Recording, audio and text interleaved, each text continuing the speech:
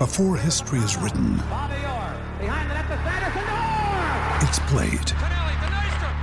Before it's frozen in time, it's fought one shift at a time. Before it's etched in silver, it's carved in ice. What happens next will last forever. The Stanley Cup Final on ABC and ESPN Plus begins Saturday.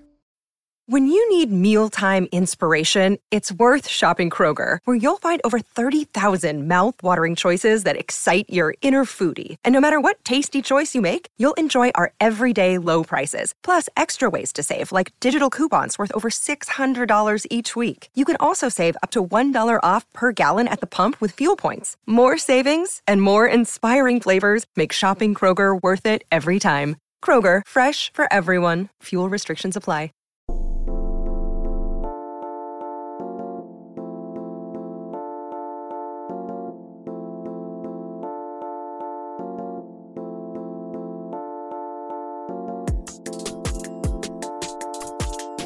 Ladies and gentlemen, welcome to this week's edition of the We Are podcast. He's Corey Geiger. I'm Jared Berger. We are your hosts, as always.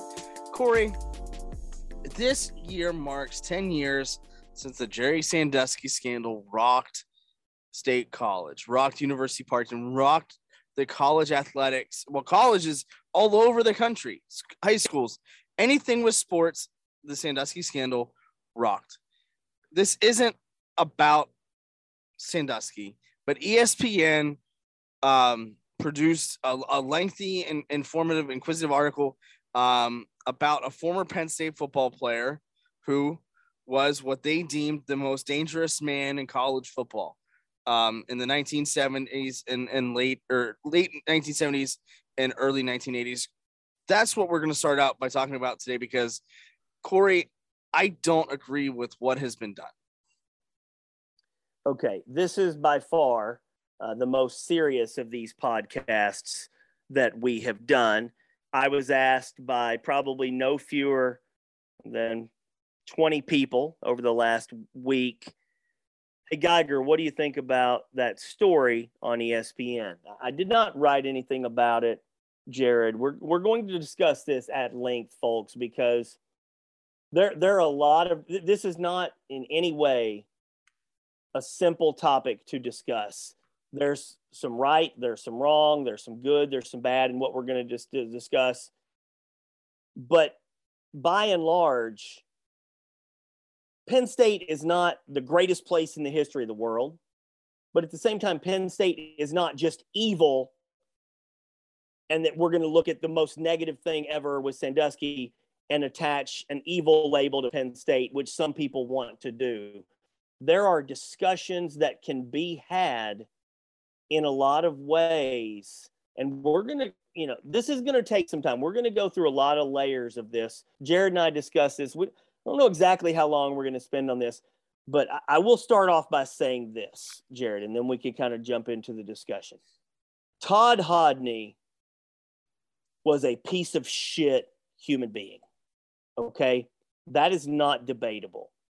If you read the incredibly lengthy story that ESPN, Tom Junod and Paula Levine wrote, I mean, this is tens of thousands of words. This was almost a small book. Tremendously well done journalism, tremendously well written story with regards to piecing together facts, events, sourcing your material. Folks, journalists don't hate Penn State. Some Penn State fans are not going to agree with that, Jared. ESPN, I don't think, hates Penn State. And some people are going to disagree with that. No, in fact, I think ESPN loves Penn State because of the fan base and because of the ratings that they bring to their family of networks. Okay, and that's why this story, we're recording this Friday night, everybody, so you're not going to hear this until Sunday, Monday, Tuesday, or whatever. On the 18th, on Tuesday, on Monday, ESPN is debuting its documentary on Joe Paterno with The Legacy. Some media outlets have already seen this documentary. It apparently has been available. I did not reach out to ESPN for an early copy of it. Sports Illustrated did, Blue White Illustrated did. You can go to those sites if you want to read the review of the documentary or watch the documentary yourself. My issue with this is Jared, this guy, Todd Hodney, whom I'd never heard of before at all, he's dead, was a horrible human being. Right. His actions were deplorable. What he did and how he treated people, both men and women, was absolutely awful. He did terrible things. That is not debatable. Jared and I are not going to dispute that in any way. And the story ESPN wrote was, I mean, wow, what a horrible, horrible person. And you feel for all of these victims and these brave women and folks who came forward and told their stories all these years later. But the problem I have is I think that ESPN exploited this story leading up to the documentary on Joe Paterno that's going to air next week. Mm-hmm. That's the crux of my issue that part of which we're going to discuss throughout the podcast. Yeah, I agree. I read the article. It's a pretty lengthy article, and the journalistic values behind it, I think, are great. I just don't think that ESPN is using this in the right way. I mean, this year is, like I said before, it's the 10th anniversary of the scandal that rocked athletics across the nation. That's from Pee-wee on up to professional athletes. And what happened there, again, is deplorable and awful. And with all due respect to the victims and to everybody, that we're not here to debate that. But the way that this is being used, I just don't think is fair.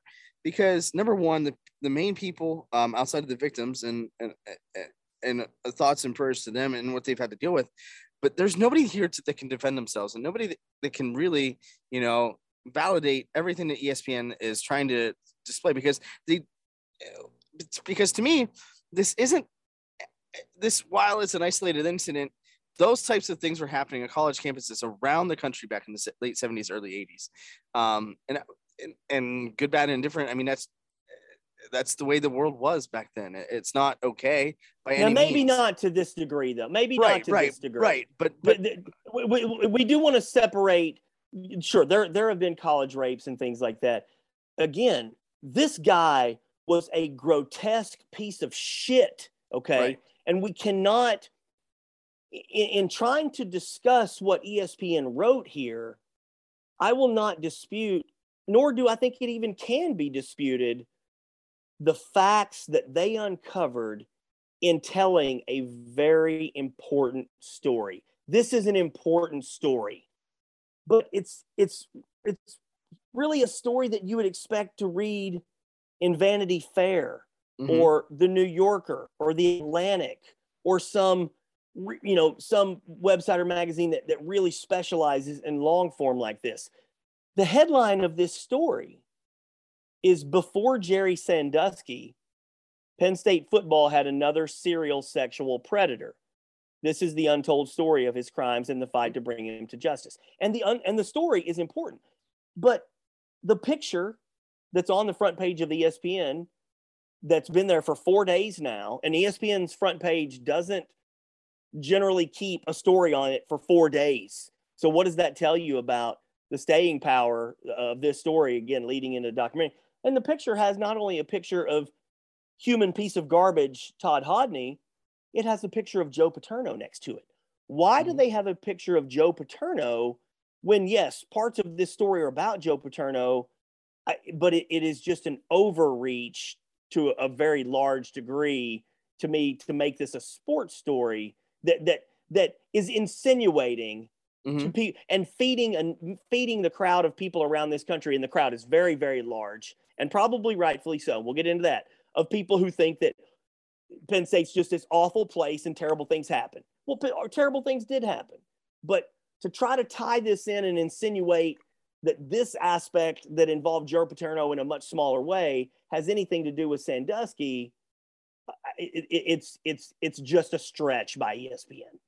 Yeah, absolutely. I completely agree. I wasn't, as I read it, and they tried to tie it back to what happened with Sandusky and the way that Paterno handled everything, I just didn't agree with it because to me, looking at this, let's be real here about Todd Hodney. He had a checkered past when he got to Penn State, and then he gets to Penn State and he gets suspended from the team after appearing in 7 games.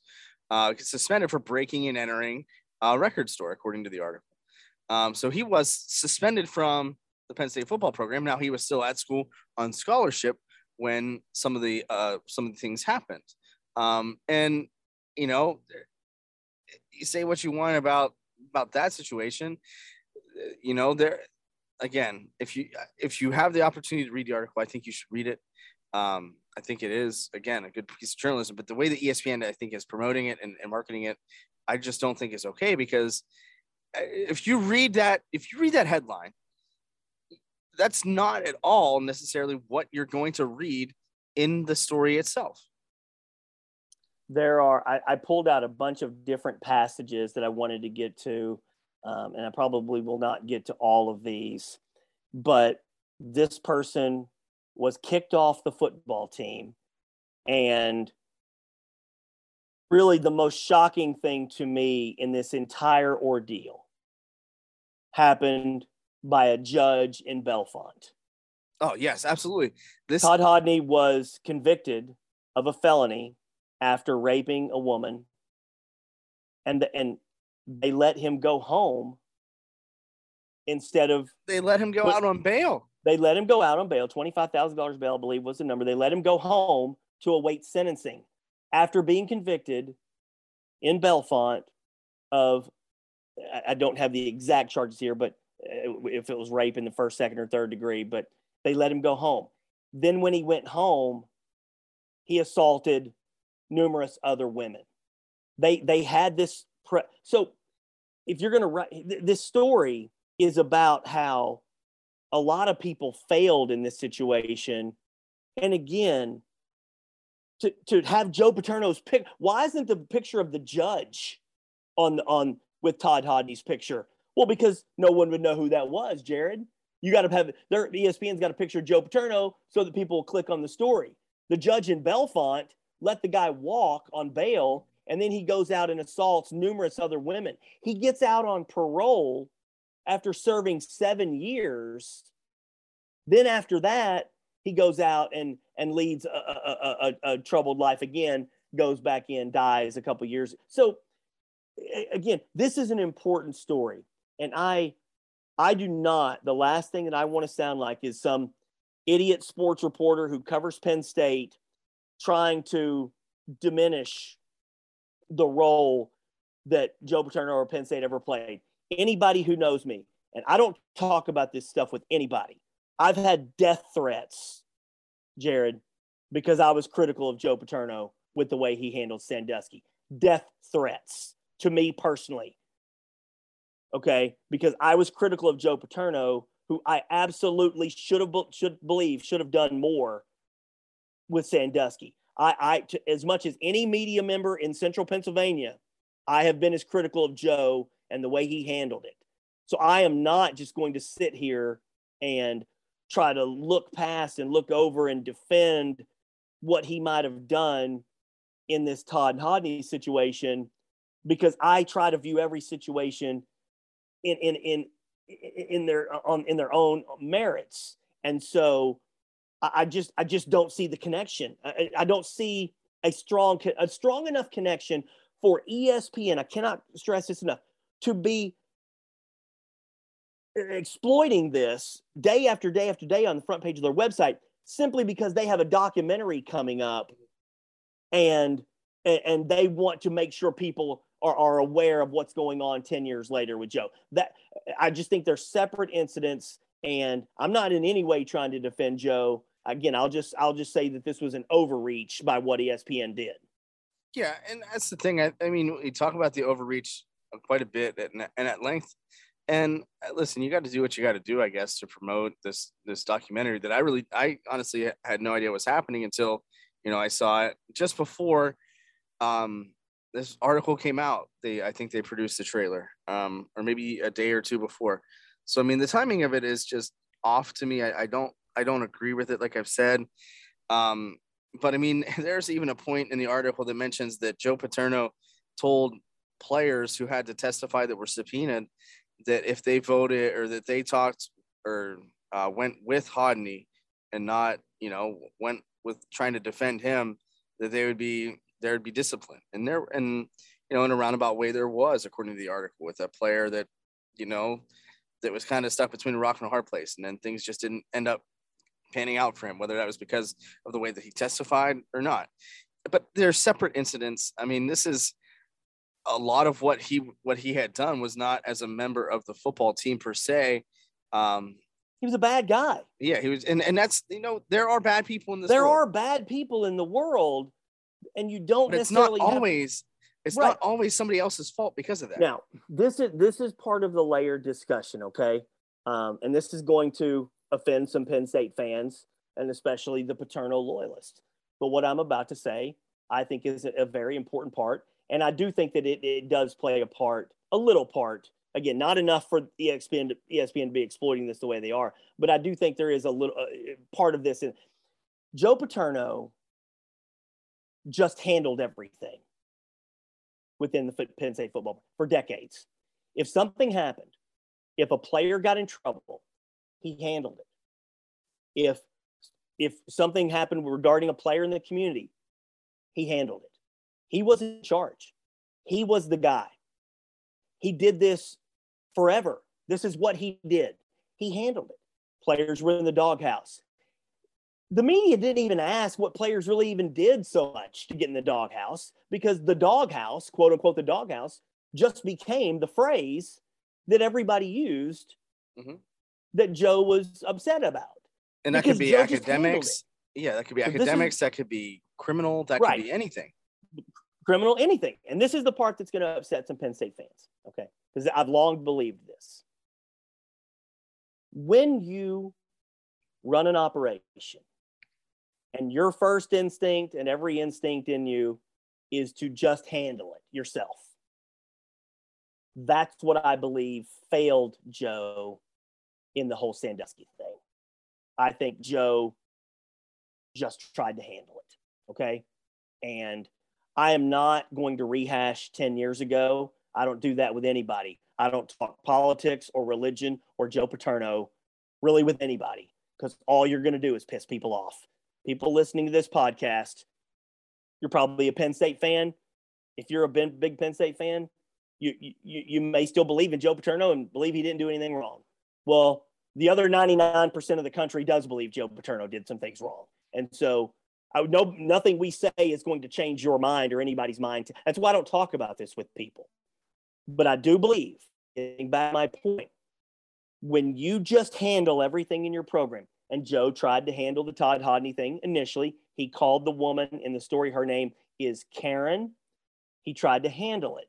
And then what happens is you just try to take care of everything. And that's what Joe did. So in the whole Sandusky thing, he was not equipped to take care of that.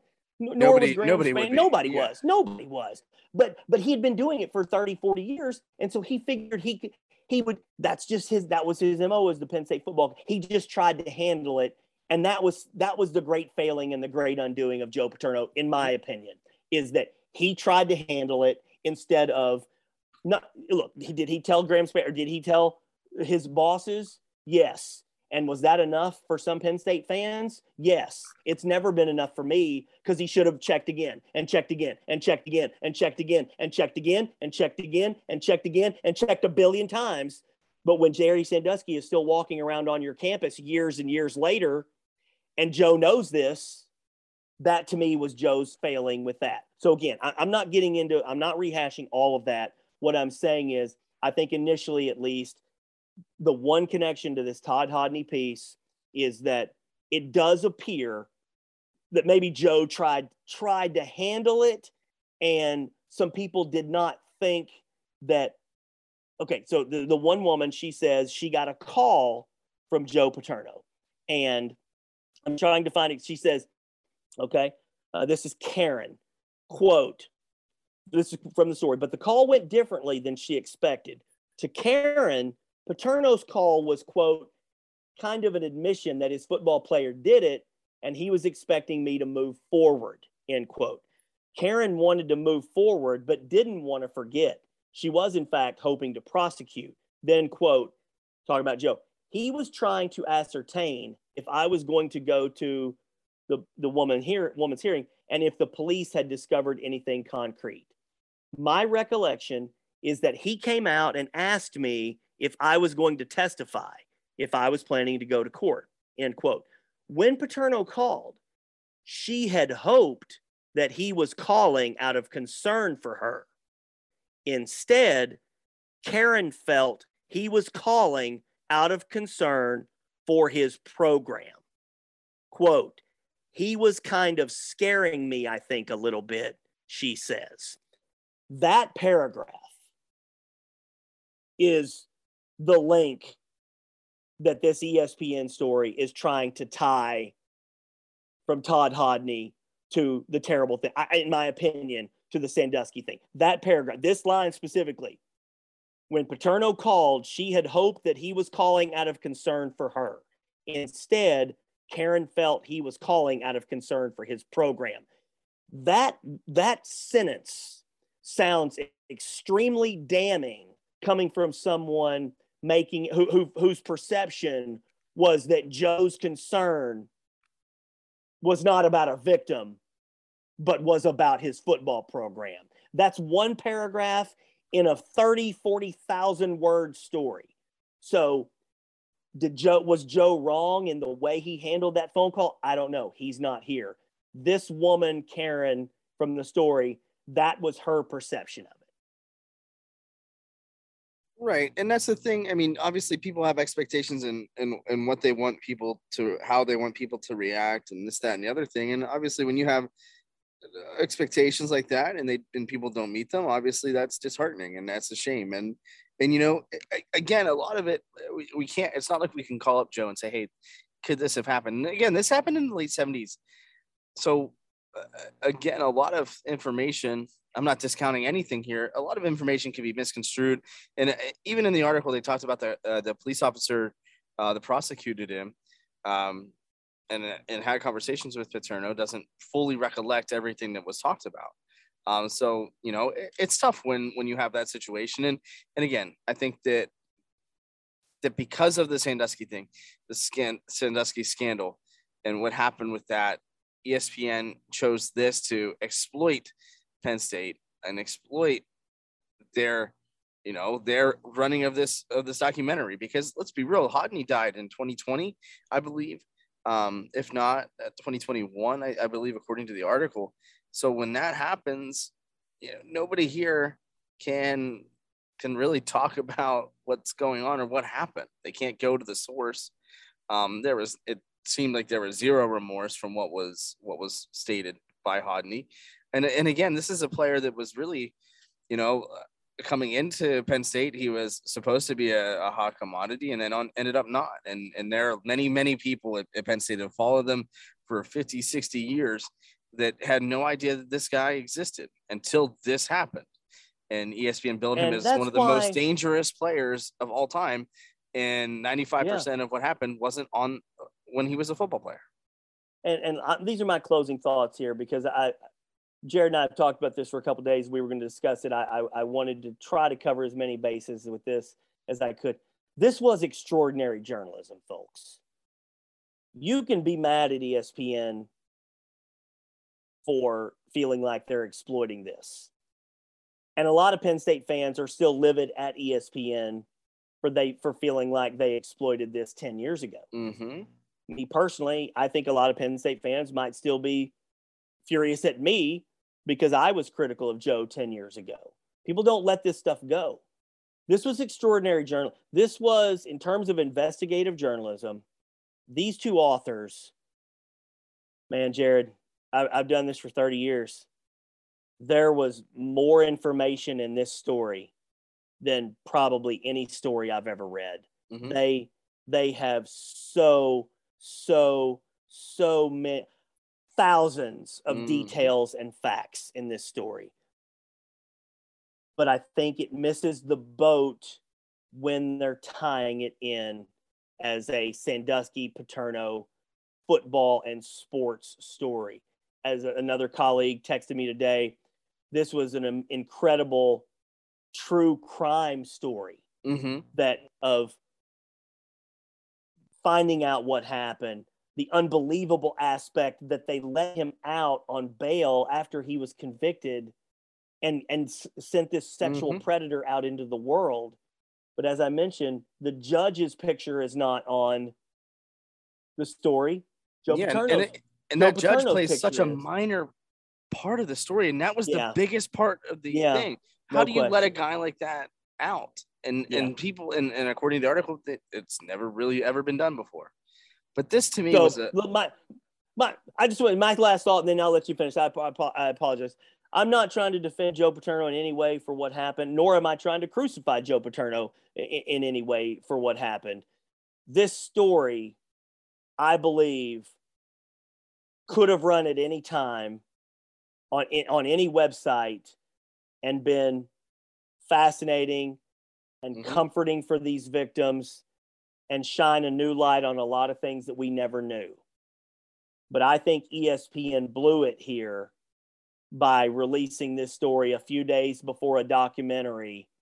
And I think that it's a very, very, very shady practice what ESPN did here, Jared. Yeah. At the end of the day, I think the blame, this just happened to be a deplorable human being that was a football player at Penn State at one point in time and a student at Penn State at one point in time. I mean, you can't expect everybody to be a guy that's all sunshine and rainbows and a positive person, a good role model. There are bad people in the world. That's not Joe Paterno's fault. That's not anybody's fault. That's, there are bad people, just like there are good people and there are okay people. And as unfortunate as it is, this guy, because of a judge's decision, not Joe Paterno's decision, because again, he wasn't on the football team. He was suspended after his initial crime of breaking and entering into a music store. Again, the judge let him free, and he was able to be a predator in the worst way imaginable. And it's a shame that the people that had to live through that the survivors had to deal with that. And that's a shame. Again, this is a deplorable human being, but in my opinion, this is a deplorable human being who happened to be a football player at one point in time for Penn State, for Joe Paterno, and all of the above. But let's start talking about something better. And when we come back here in the second segment, we will brighten it up here on the We Are Podcast, the DK Pittsburgh Sports Podcasting Network.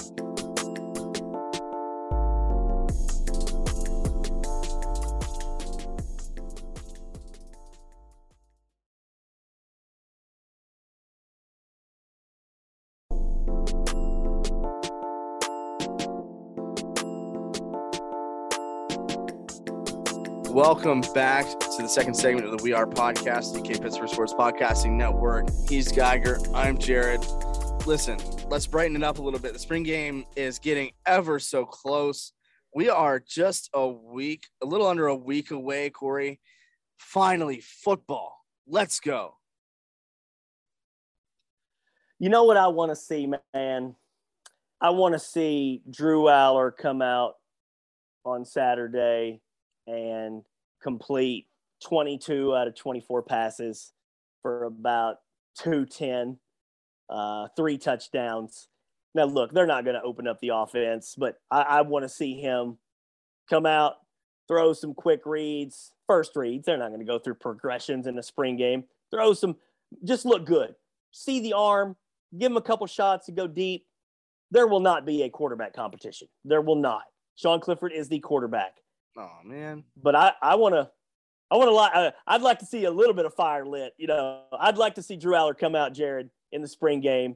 Remember Trace McSorley looked phenomenal in the spring game one time. I think Hackenberg might have looked. The spring game doesn't determine anything about what your career is going to do. I mean, Anthony Morelli used to look phenomenal in them. But man, I really want to see Aller go like 22 for 24, and then spend the next 4 or 5 months with fans debating if he should get a shot. Oh, that would be so fitting, wouldn't it, Corey? Wouldn't that be the greatest thing ever? Because we have this debate, as always, and let's be real, we've talked about this at length multiple times since the season ended. And listen, there's no competition. As much as we want there to be, as much as people want there to be, it's Sean Clifford's job. He's done nothing really to not earn it. And now if they come in and outperform him in camp and in practice, that's great. Awesome. Congratulations to those guys. But again, I don't foresee that happening right now. You got a tough schedule to start the season. But, man, that would be something, wouldn't it? You come in, dominate against really the other team, which isn't all that's cracked up to be because you're not playing. He's probably not going to go against the ones or the twos, really. But, yeah, come in, show some life, and see some of that energy that people want to see every game. Yeah, and I'm curious. I've been curious all along how much we're going to see Clifford.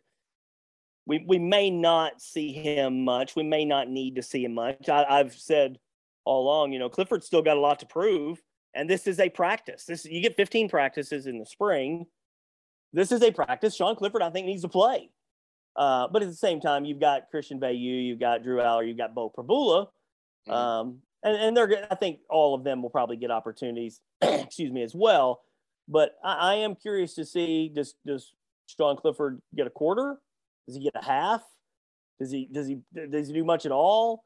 We've yet to find out exactly what the format's going to be. I guess they're short on offensive linemen, so might they be doing some different things as opposed to quote unquote a typical kind of game format? But I think Sean Clifford needs to play a good bit in the blue. Again, is he out there to show what they're going to do against Purdue in the opener? No. But this is a practice, and this is a quarterback that I think still needs practice. Yeah, I mean, obviously he gets reps at spring practice, but this is his 17th trip around the block, right? So is there value? Would you rather him sit? Yeah, that's interesting. I mean, it's not like he hasn't done this before, right? He's had an injury history. Has he? I mean, let's see. I mean, here's what he has done before. He's been mediocre before. So now is playing in a spring game actually going to help that? I mean, because this is still April football. What matters is August and September. You still have a summer of workouts. You still have August. He's got to connect with Mitchell Tinsley. He's got to connect with Parker Washington as the number one receiver, not the number two receiver. You're right. I would not be at all surprised if Clifford doesn't play at all. I just think it'd be a mistake. I'm gonna go to war with that thought, Jared, that I just don't think he's a great quarterback, and to just have him sit a practice, any practice, I just think is a bad idea. Yeah, I mean, I what can you do here? I mean, there are a couple options here. He gets a couple reps with the first team guys, but you want to keep him healthy. I mean, they're not going to jeopardize the status of him moving forward. But yeah, I mean, he's going to get those reps in practice.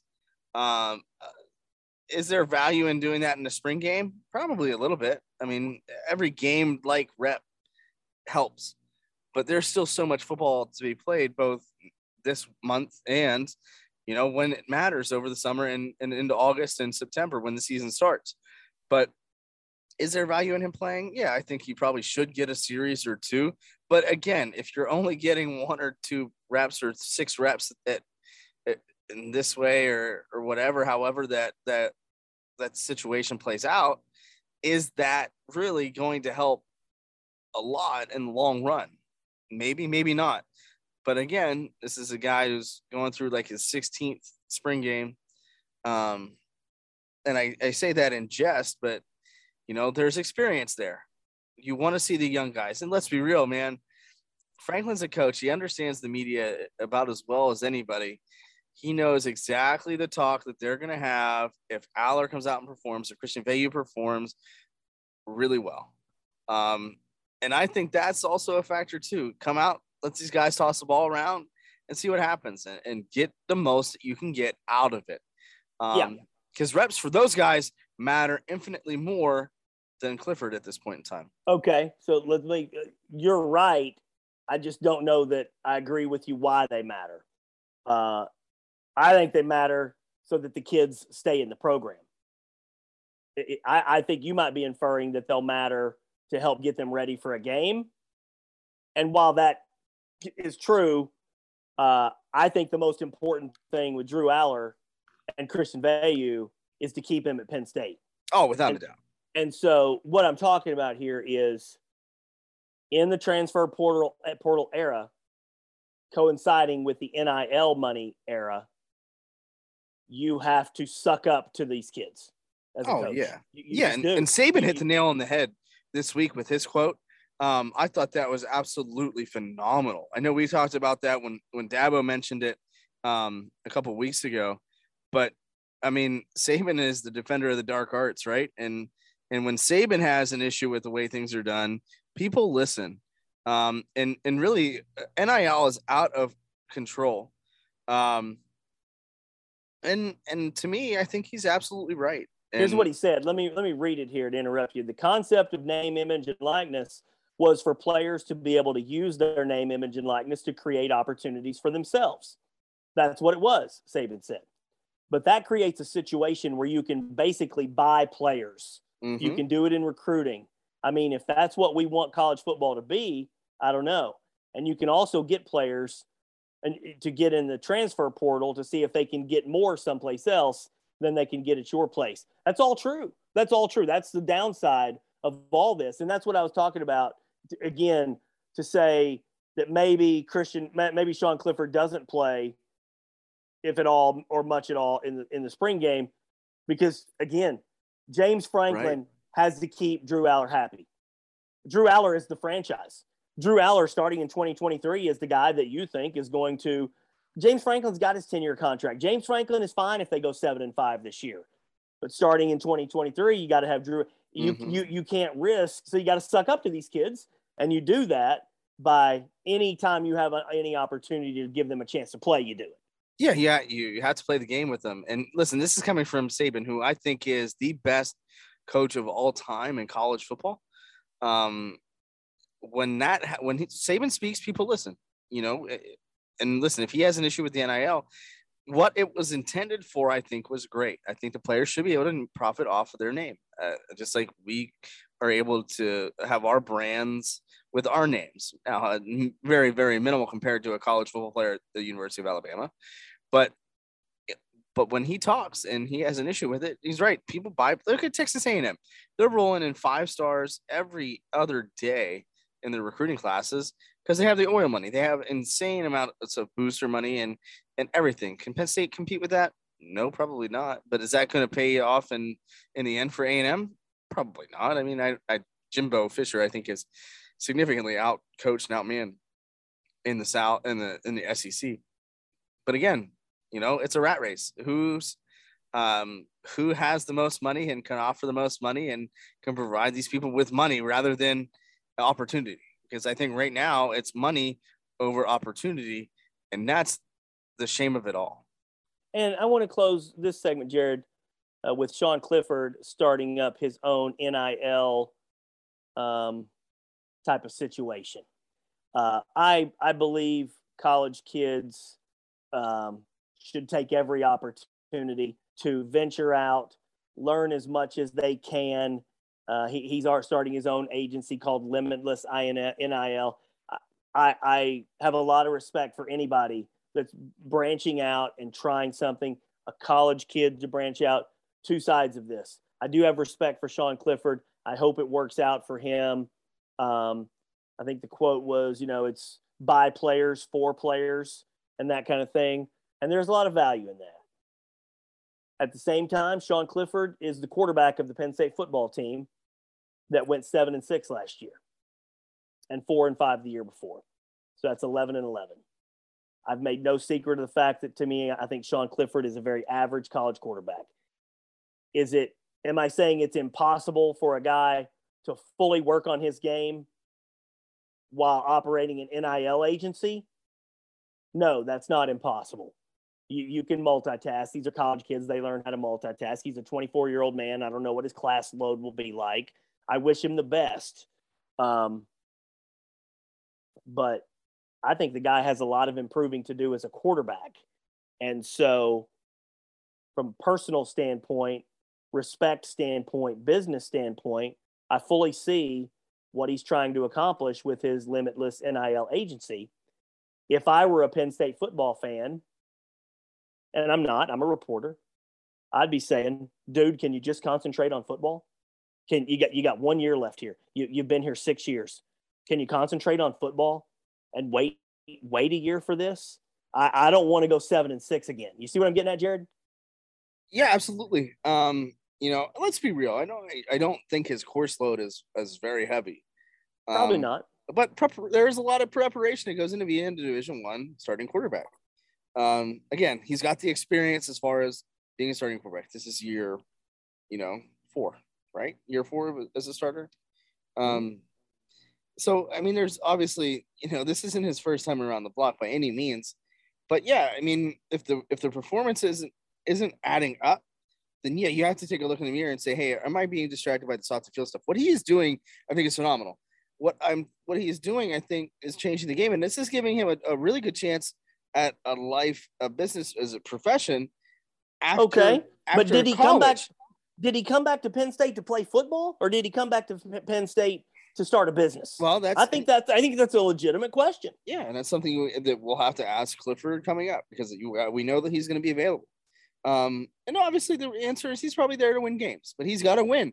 And if he's not winning, then you have to ask that question. Well, then these are fair questions. Yeah. Hey, if they go out and go 7-0, he can say to hell with you, Geiger, and I'll own it and I'll eat that crow. If they lose to Purdue and lose to Auburn and they're 1-2, that this is what sports is all about. And again, this is a nuanced discussion. This is not an either or.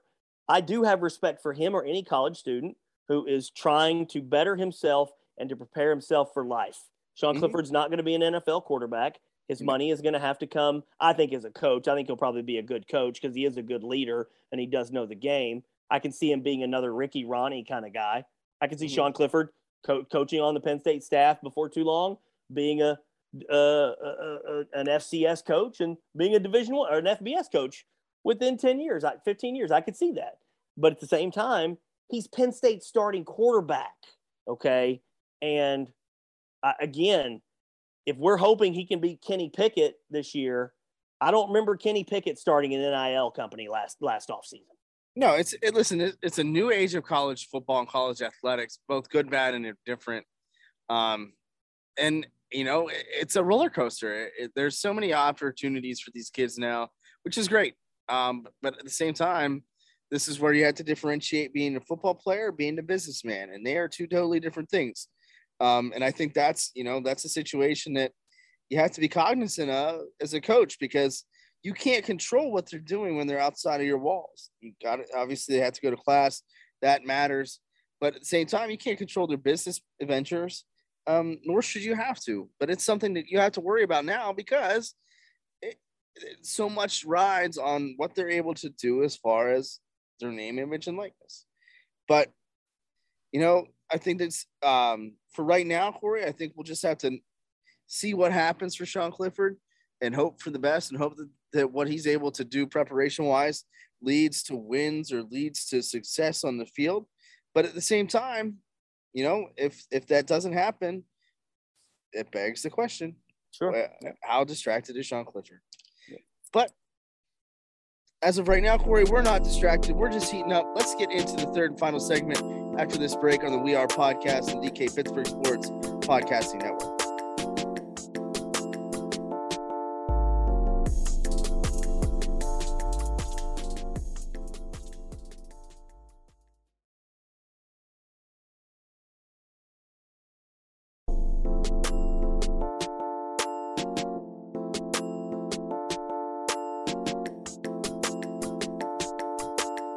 Welcome back to the third and final segment of the We Are Podcast, the DK Pittsburgh Sports Podcasting Network. Hey, you know what? When you said that, it sounded like you were going to do Welcome Back. Are you old enough to remember Welcome Back, Cotter? Yes, I am. When you did that, I can't wait till you go back and listen, because you started to go, Welcome Back.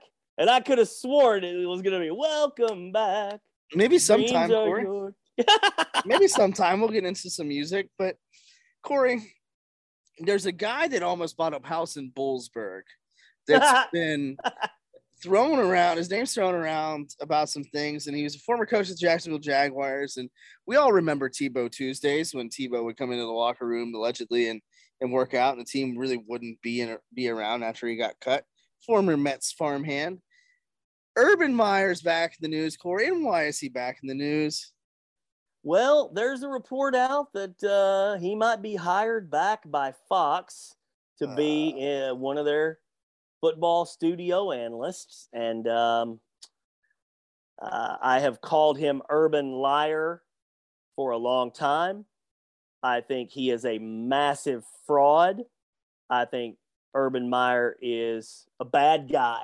There was video when Urban was the coach at Florida, and Jeremy Fowler, who's now with ESPN, great, terrific reporter for the NFL, he wrote some story. I think he was with the Orlando Sentinel, and Urban Meyer comes over and says, "You're a bad guy, Jeremy. You're a bad guy." And Jeremy Fowler handles like, "Thanks, Urban. Thanks, Urban." Urban Liar is a bad guy. He is a shady, unscrupulous guy. I'm trying to watch my words here and try to keep this somewhat of a family podcast. I don't like Urban Liar.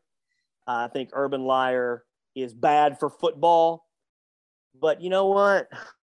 By the way, thanks for the plug on the Bollesburg thing. Jared, I've written like 15,000 stories in my career. I wrote one last year for DK Pittsburgh Sports on him almost buying that house in Bollesburg. It's one of the great stories I've ever written. It finally put to rest a 10-year question that I had. Folks, go back and read it.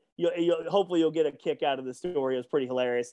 But in sports, man, if you can perform an ability and you're in that 0.01%, you're going to get a second chance and a third chance and a fourth chance. How many chances are too many, Corey? Because this dude has ruined those chances everywhere he's gone. It doesn't even matter that you're kind of a despicable dirtbag. And, they don't hire him. I don't want to hear I don't believe anything Urban Liar says, anything. So I just wanted to throw that out, Jared. I just have a big problem with the guy. Yeah, I mean, listen, again, I don't disagree that he is a fraud. I think he is. I mean, again, you can say what you want about his tenure with the Jaguars. I think he was in over his head. Obviously, there are issues. There were issues internally with all the coaching staff and the players and really decision making. Because when you're coaching in the NFL, it's a lot different than coaching in college or high school. And at college, you're able to manipulate guys because they want that to be their livelihood. They're 5-star, 4-star guys, and he's had success. Don't get me wrong. For whatever reason, when between the lines, man, he's good. He can recruit, whatever. Off the field, I just don't think he's a great guy. And hey, there are good guys in coaching. There are bad guys in coaching. That's normal. But this dude has ruined those chances everywhere he's got. And yet, Fox, I think, has a pretty good pregame show. I think they have a good studio group. I just don't think that they need to have a guy with the lack of character that Urban Meyer has. And, by all means, they can come hire me. But, I obviously don't have a house in Bollesburg. Neither does he anymore. But, we joke about that. But that was, at one point in time, that was a possibility. And imagine if that would have happened in Happy Valley. Like, think about that, for a minute. And that's, that's wild, man. That's the way. And luckily, I think they escaped, a big one there. But this makes Jim Tressel's, selling rings and jerseys and for tattoos look like just stealing a piece of candy from a baby. It is interesting, though. I'm just listening to everything you're saying. Penn State hired Bill O'Brien, hired James Franklin. How about we let the listeners, we've had a long podcast here because of the first segment, but I want to close with the listeners thinking about this. Because I don't know what the answer is here, but what if Penn State had hired Urban Meyer? Would they have won a national championship by now, Jared? I think it's possible. Yeah. I mean, look, it went as well as possible with Bill O'Brien. He was the national coach of the year, but nobody felt like Bill was going to stay. He almost left after year one, and then he did leave after year two. They hired James Franklin. He gets off to a rough start, but the 2016 miracle season brought Penn State football back. If they hire Urban Meyer, in 2012, Urban Meyer doesn't leave after 2 years. Mm-hmm. Urban Meyer's name recognition. And look, folks, I'm not sucking up to this friggin' guy. I got no respect for him as a human being. I'm just saying, if Penn State would have hired him, he probably wouldn't have gone any. Well, again, he might have left for Ohio State anyway. But let's just play along with my little hypothetical here. If Penn State hires Urban Meyer in 2012 and he doesn't leave after 2 years, and then there is no, might Penn State have won a national? Might Penn State have been in a playoff at least during Urban Meyer's 10-year period? And I would say very likely Penn State would have been in a playoff. Yeah, I think anything's possible, and I think that's definitely a possibility. But luckily, that's hypothetical. They have a guy who I'd like to think has high character in James Franklin. Obviously, if Urban is hired by a university at this point, that university's got to take a good, long, hard look in the mirror, just like Fox should. There are plenty of guys that are just as good, if not better, at what he does as Urban Meyer in the studio. But I just want to close, Jared, by saying I hope people enjoyed this podcast. We got a lot more serious in that first segment than we typically do, but that was an important subject. Go read the story. It was very well done on the Todd Hodney stuff, but I hope that the listeners know I didn't write anything about it this week on the site, and I wanted to but I just felt like this was a better forum to express all of our thoughts. So I hope people feel like that we did that. Right, and I hope so too. But for Corey Geiger, this is Jared Prugar, and we thank you as always for listening to the We Are Podcast and the DK Pittsburgh Sports Podcast Network. We'll talk to you again next week after the